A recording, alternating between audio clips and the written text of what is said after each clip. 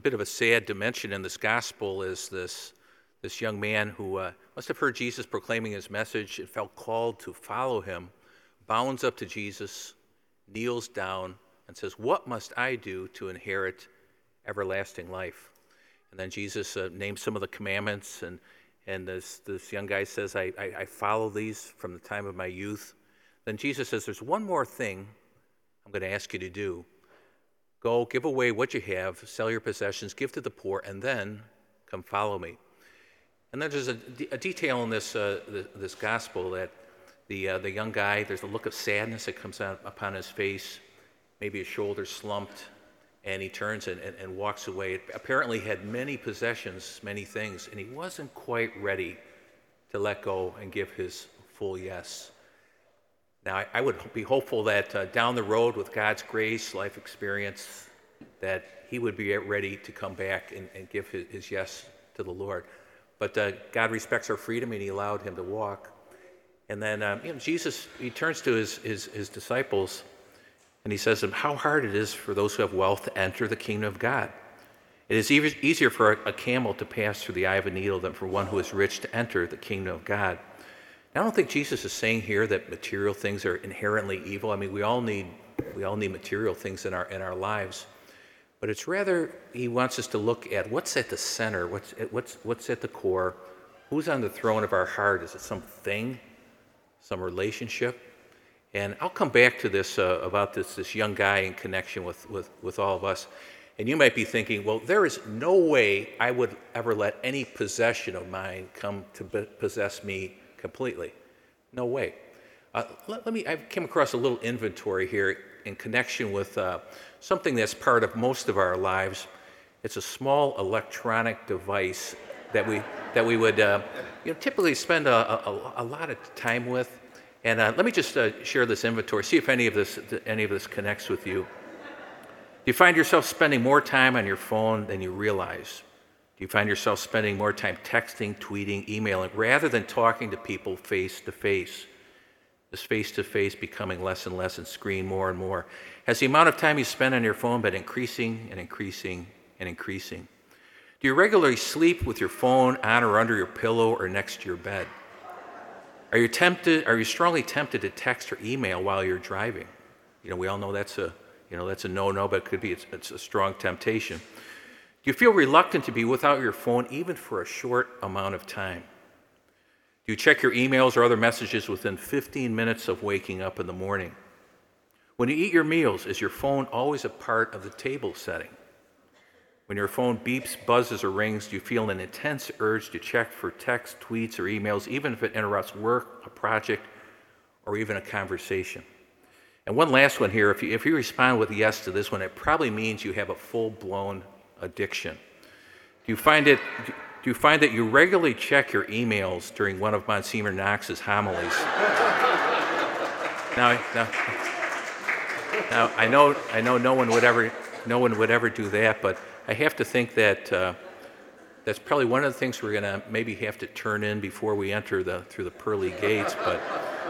But I just use that as a little example there that we may think that our attachment to things are maybe not, but the things of life the spiritual masters of our tradition talk about a healthy detachment. And when they say that, it's not that we don't care or we're not involved, we're not engaged.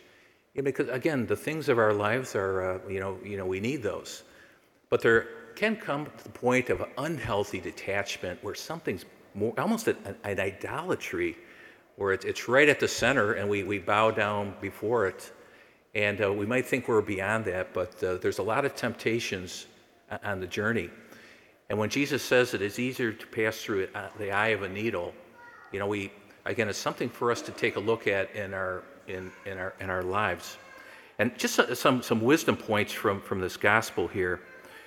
I find, just from my own experience, that because we're all in that journey, aren't we?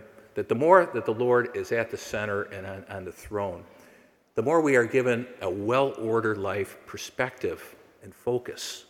Not that life is ever easy, but we're centered in something that's rock solid and eternal, and it's the Lord. If there's something else on the throne there, we're always going to be a little bit, there's a little kind of disorder there in terms of the order.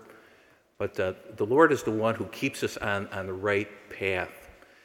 Secondly, as we grow in our union with the Lord, what's going to happen is we're going to become more grateful, because everything is pure gift. Everything we have in your life, my life, anything we have, it's pure gift. And as we get more connected to the Lord, that also is in its proper order, and we become wise managers and stewards of what God has blessed us with, and we use wisely the things that we are blessed with. And that's certainly grace that all of us need, because we can so easily get off course. And stop and think about it. But your life, my life, everything we have, eventually it's going to pass away. Sometimes we may live like we're going to take it all with us, but the only thing that's eternal is our immortal soul. But we don't want to be living our lives like we're going to be again having, as Billy Graham one time say, having like a U-Haul following the hearse, and it's not gonna happen, So it's all gonna pass. And I think there's wisdom in knowing that, and I think that's that healthy detachment. I think the Lord wants us to enjoy life on this side of heaven, but always to keep in focus where He wants us to go, and that's to eternal life. Back to this young guy in today's gospel, and all the characters in Scripture really reflect usually us. And he wasn't quite ready to give us yes, and the Lord always respects our freedom. He's never going to twist our arm, follow me. He gave this young guy the freedom to walk away. But I would be hopeful, again, with God's race life experience, he'd make that U-turn back to the Lord. He'd be ready to give his yes. I mean, there's a time in my life, I had a couple years, my late teens, where I was really disconnected from my faith and from the church. And in hindsight, I can see I'd kind of put myself at the center of the universe, and that's not a good place to be. I thought I knew it all, and life eventually brought me to my knees, and I had an awakening, and that kind of set me on a whole different path. But I had to get out of the center and allow the Lord to be at the center, and that's still ongoing, because I think He always has more to give us. But He wants that freely given yes on our part. I think it's a great detail in this gospel that the Lord looks with love upon this young man, maybe even as he's walking away.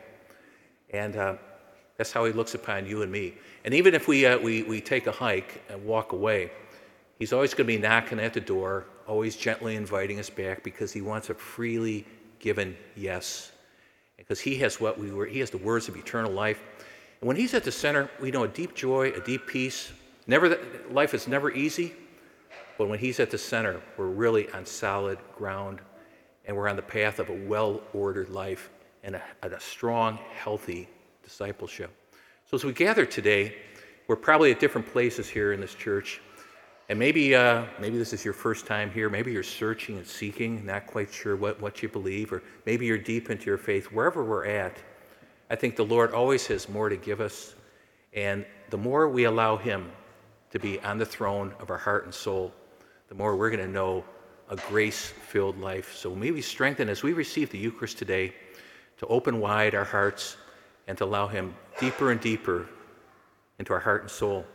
And so out there, we will be strengthened as His disciples. And it's a world that needs the grace of God, that needs the gospel message. And that oftentimes comes through you and me. So may we be strengthened through our yes to the Lord.